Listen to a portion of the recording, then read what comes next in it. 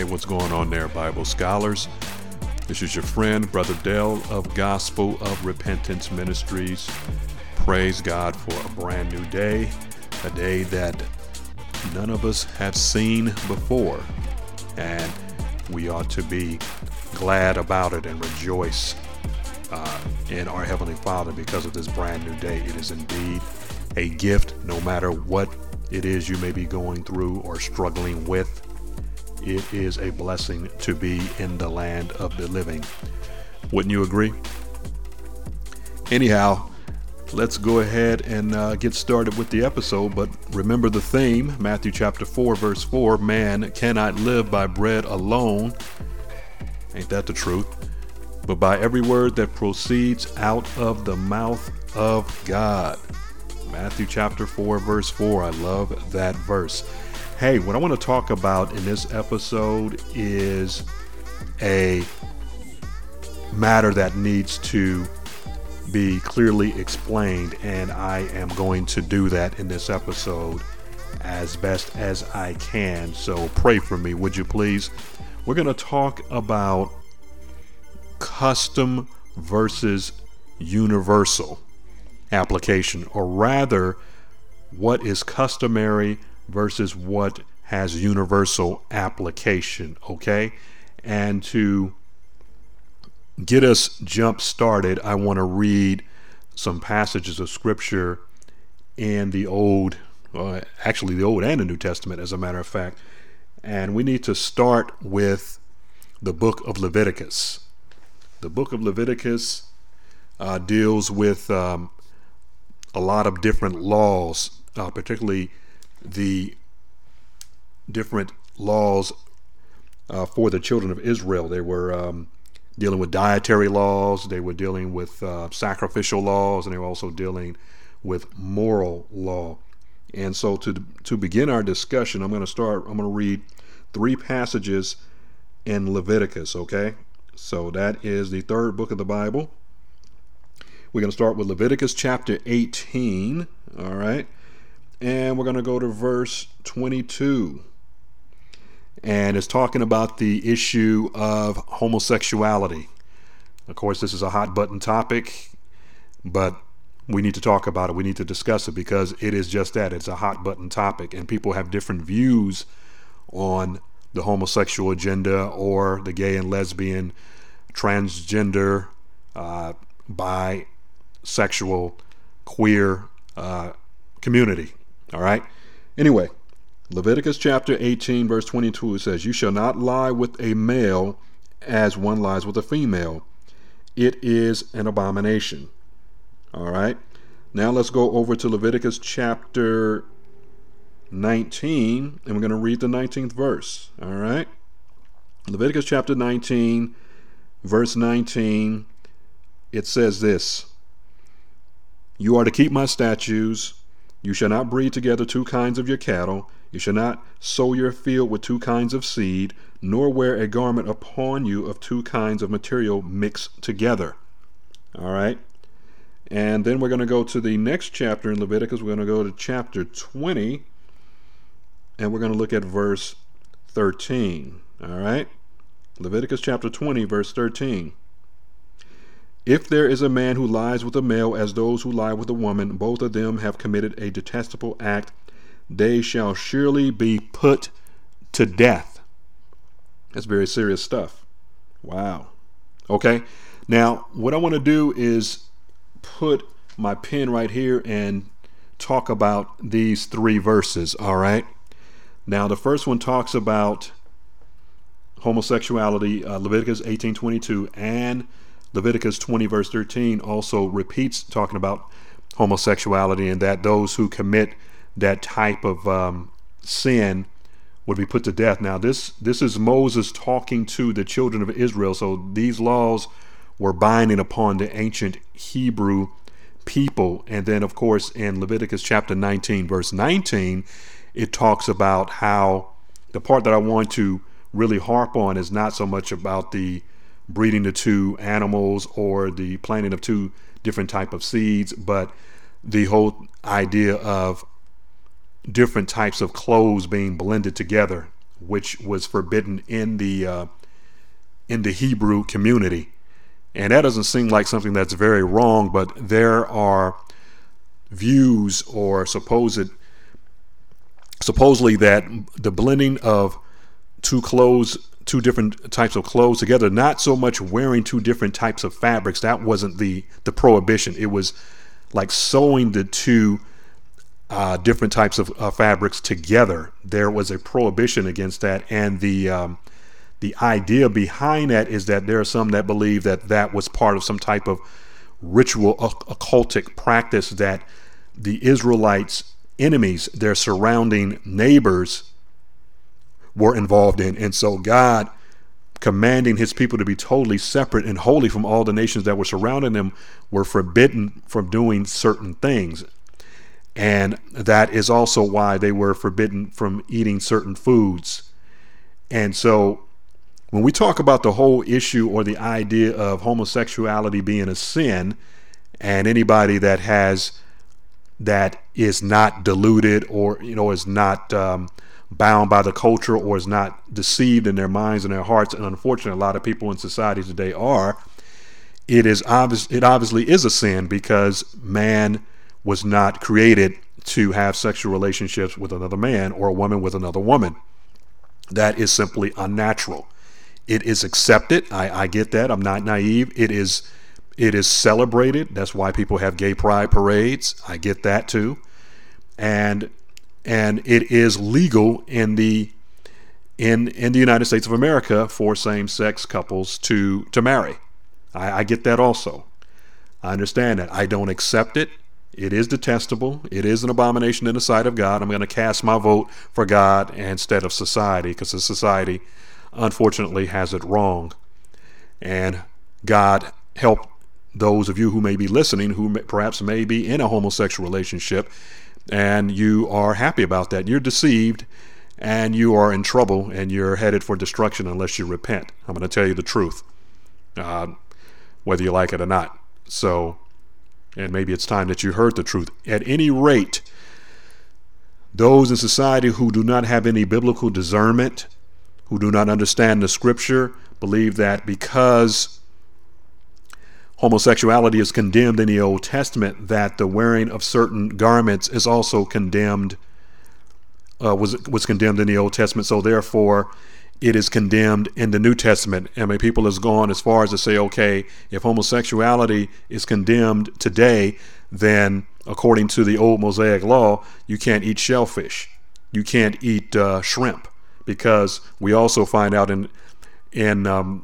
Hebrews dietary laws that there were certain restrictions on the foods and the animals that they could consume. For instance, the Bible talks about if any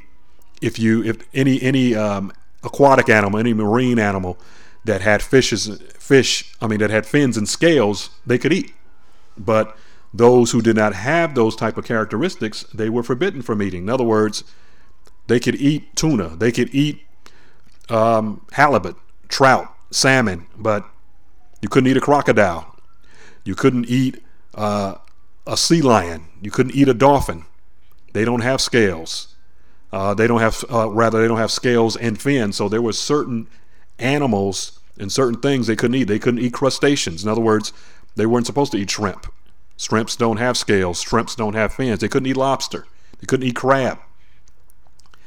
These things in and of themselves were not bad because God made them, but once again, God was separating his people, his chosen people, against all the other nations surrounding them in the earth. They had to be separate. They had to be special. They had to be his. And in order for them to be different, they had to have a different type of lifestyle, which was everything from what they wore to their language, to their religious practices, and to their dietary laws. So everything had to be different. And that's why there was a differentiation between what the Hebrews could do and what they could not do. But once we fast forward to the New Testament era, we find out that the Old Testament laws have been abolished. well, in particular with the dietary laws, and particularly about what you could wear and what you could eat. Those things have been gone. Let me prove that to you by going over to the book of Hebrews. The book of Hebrews. All right. We're going to go to chapter 8 of Hebrews, and I'll read it to you. All right. Hebrews chapter 8, we're going to look at verse 6 first, and then we're going to look at verse 13. It says, "But now he has obtained a more excellent ministry, by as much as he is also the mediator of a better covenant," talking about the Lord Jesus Christ, "which has been enacted on better promises." The new covenant is a better covenant in the old. All right. And then we go down to the 13th verse of Hebrews 8. It says, when he said, "A new covenant he has made the first obsolete," which means the old covenant is now abolished. "But whatever is becoming obsolete and growing old is ready to disappear." All right. So the old Mosaic law is obsolete. Now, here, this is where people make the mistake. All right. This is where people make the error. They think, okay, since we don't have the dietary laws anymore, the dietary laws don't apply, and the sacrificial system, or doesn't apply, their religious system doesn't apply, then that would also abolish the moral law. That is incorrect. So what God said way back during Exodus chapter 20, when he says, "You shall worship no other gods but me. You shall not commit adultery. You shall not kill. You shall not steal. You shall not bear false witness. You shall not covet your neighbor's ox or his wife or anything that belongs to your neighbors." Those laws still apply to us today. Those are the laws that have universal application. You follow what I'm saying? Whereas the religious rituals, the sacrificial system, the priestly system, the dietary restrictions do not apply to us. So we have to make that difference. Otherwise, we make the mistake in thinking that, okay, if God has forbidden homosexuality now, then that means that we can't wear certain fabrics. And you also have to remember that God was specifically talking to a certain people. He wasn't talking about the whole world when he made those restrictions. He's talking to the nation of Israel. He's talking to the Hebrew people. We as Americans didn't even exist yet. So he couldn't have been talking to us. But the moral law is still in force. And that's what's important for us to understand. And that's where people make the mistake. So if God condemned homosexuality back then, he's condemning homosexuality now. It's not okay for you to be in a homosexual relationship because of the fact that it is God's moral universal law. It applies for all time. It's not okay to be in that type of situation. But if you want to eat pork, eat pork. If you want to eat crab, eat crab. If you want to wear corduroy and polyester together, knock yourself out. But when it comes to God's moral law, that's where the line has to be drawn. That has not been abolished. That has not gone away. And it's important that you understand that difference. This is what it says in 1 Timothy chapter 4. I'm going to read this regarding the whole food consumption issue. 1 Timothy chapter 4. Let me start with verse 3. All right. "Men who forbid marriage and advocate abstaining from foods which God has created," listen to that, "which God has created to be gratefully shared in by those who believe and know the truth." Verse 4, "For everything created by God is good, and nothing is to be rejected if it is received with gratitude." Verse 5, "For it is sanctified by means of the word of God and prayer." All right. So, and let me read another scripture to you that I think it speaks to our liberty, and it speaks to our conscience as well. All right. So let me go to Romans, the 14th chapter. I'm going to look at the 14th verse. Romans chapter 14, verse 14. This is a good one too. Romans chapter 14 and verse 14. And this is a very good chapter when it's talking about our liberty in Christ. And it's talking about loving our brother and also talks about our liberty. And it says this. It says, I know and am convinced in the Lord, this is Paul speaking, in the Lord Jesus, that nothing is unclean, listen to that, in itself. Now, this is extraordinary when you consider that, remember, Paul was a Hebrew. He was from the tribe of Benjamin, so he understood the whole thing about dietary restrictions and about wearing of certain clothes. And he was a Hebrew of Hebrews, the Bible says. So he had what we would call today a kosher diet. And so he says, I'll read it again. I know and am convinced in the Lord Jesus that nothing is unclean in itself. But to him who thinks anything to be unclean, to him it is unclean. Did you get that? So for me, I may not have a problem with eating squid. Now, just for the record, I wouldn't eat squid. I think it's disgusting. But to someone else,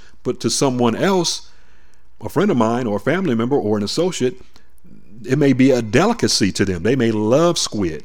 I'm not going to eat escargot. Those are snails. I think that's deplorable. But to someone else, that is delicious. You follow what I'm saying? So for me, it is unclean, but to them, it is not unclean. But everybody has to be fully persuaded within their own mind. So you see the difference in the Old Testament versus the New. In the New Testament, we have liberty, and whatever you do it with a good conscience. This is what it says at the end of chapter 14 of Romans. It says this: the faith which you have as your own conviction before God, as verse 22. Actually, happy is he who does not condemn himself in what he approves. Now, that's provided that what you're doing is not sinful. Okay. But he who doubts is condemned if he eats, because he is eating not from faith, and whatever is not from faith is sin. I just read Romans chapter 14, verses 22 and 23. So here it is. This is what I want to say as I wrap up. All right. Like I said, the ancient Hebrew people had to be separate from the rest of the nations surrounding them. They had to be separate from everybody that was in the earth at that time, because they were a holy people chosen by God, and God's people have to be holy and live in a holy way. They can't live like everybody else, or how they're going to be distinct from the rest of the pagan nations whom God was destroying around them because of their evil ways. So that's why God did what he did, to keep them separate, to keep them pure, to keep them holy. And so that's why they had the dietary restrictions. It was nothing in essence really wrong with a pig. But to them, in their conscience, in their mind, because God said it was unclean, then it was unclean. And to a lot of Hebrews today, especially those who are Orthodox Jews or Hasidic Jews, they still have very strict dietary laws. They still adhere to the Old Testament law of Moses. And because of that, a lot of them are in bondage, but that's a different subject for a different day.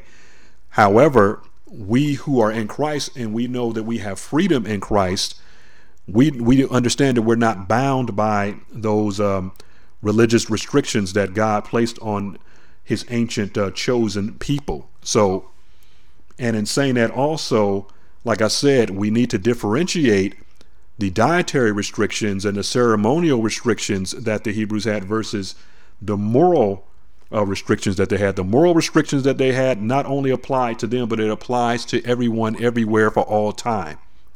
Infinitum. In other words, if God condemned homosexuality before the law in Genesis chapter 18 and 19, you can read that, dealing with Sodom and Gomorrah and Lot. The men there were homosexual, and God rained fire and brimstone upon that area and wiped it literally off the face of the map forever. You cannot find Sodom and Gomorrah anywhere because God destroyed it because of the wickedness of the men there, the people there. They were homosexuals. And also, it was obviously in the mind of the Hebrew people, because God said you are not to lie with a male, if you're a male, as if you would lie with a woman. And because it is disgusting, it is detestable, it is wrong. And so for people to have the idea that since God condemned homosexuality in the Old Testament, And that is not condemned in the New Testament because we're under a new law. That's not true. It is condemned. Matter of fact, let me prove it to you. Same book of Romans, but we're going to go to the first chapter, Romans chapter 1. All right, we're going to start with verse 18. It says this: "For the wrath of God is revealed from heaven against all ungodliness and unrighteousness of men who suppress the truth in unrighteousness, because that which is known about God is evident within them, for God made it evident to them.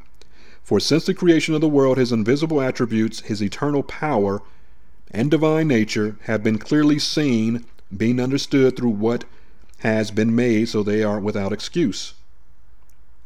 Verse 21, "For even though they knew God, they did not honor him as God or give thanks, but they became futile in their speculations, and their foolish heart was darkened." Verse 22, "Professing to be wise, they became fools, and exchanged the glory of the incorruptible God for an image in the form of corruptible man and birds," talking about idol worship or idolatry, "and four-footed animals and crawling creatures." Verse 24, "Therefore God gave them over in the lust of their hearts to impurity, so that their bodies would be dishonored among them." Verse 25, here it is: "For they exchanged the truth of God for a lie, and worshipped and served the creature rather than the Creator, who is blessed forever. Amen." This is a person who's really messed up. Verse 26, "For this reason God gave them over to degrading passions. For their women exchanged a natural function for that which is unnatural." You hear that? Unnatural. "And in the same way also the men abandoned the natural function of the woman, and burned in their desire toward one another, men with men, committing indecent acts, and receiving in their own persons the due penalty for their error." I'll stop right there. So if you were listening, the writer Paul is saying that men have exchanged the natural use of their bodies, and now they're burning in their lust toward other men, and women are doing the same thing. That is homosexuality. That's lesbianism. And so for those who think that is not condemned in the New Testament, I just read it right there to you in Romans chapter 1. And I read verses 18 all the way to verse 27. Okay? So that's what I wanted to talk about in regards to what was customary in the Old Testament versus what has universal application. God's moral law, even though introduced in the Old Testament, the moral part of God's law has never been abolished, has never been done away with. But the other part, the customary part, the religious part, has been superseded because of the coming of Jesus Christ and him ushering a new covenant in through his blood. God bless you for listening. I hope that I've been able to make this matter clear, because it is a critical matter, and it is important that it's explained biblically and properly. And I'll check you next time in the next episode.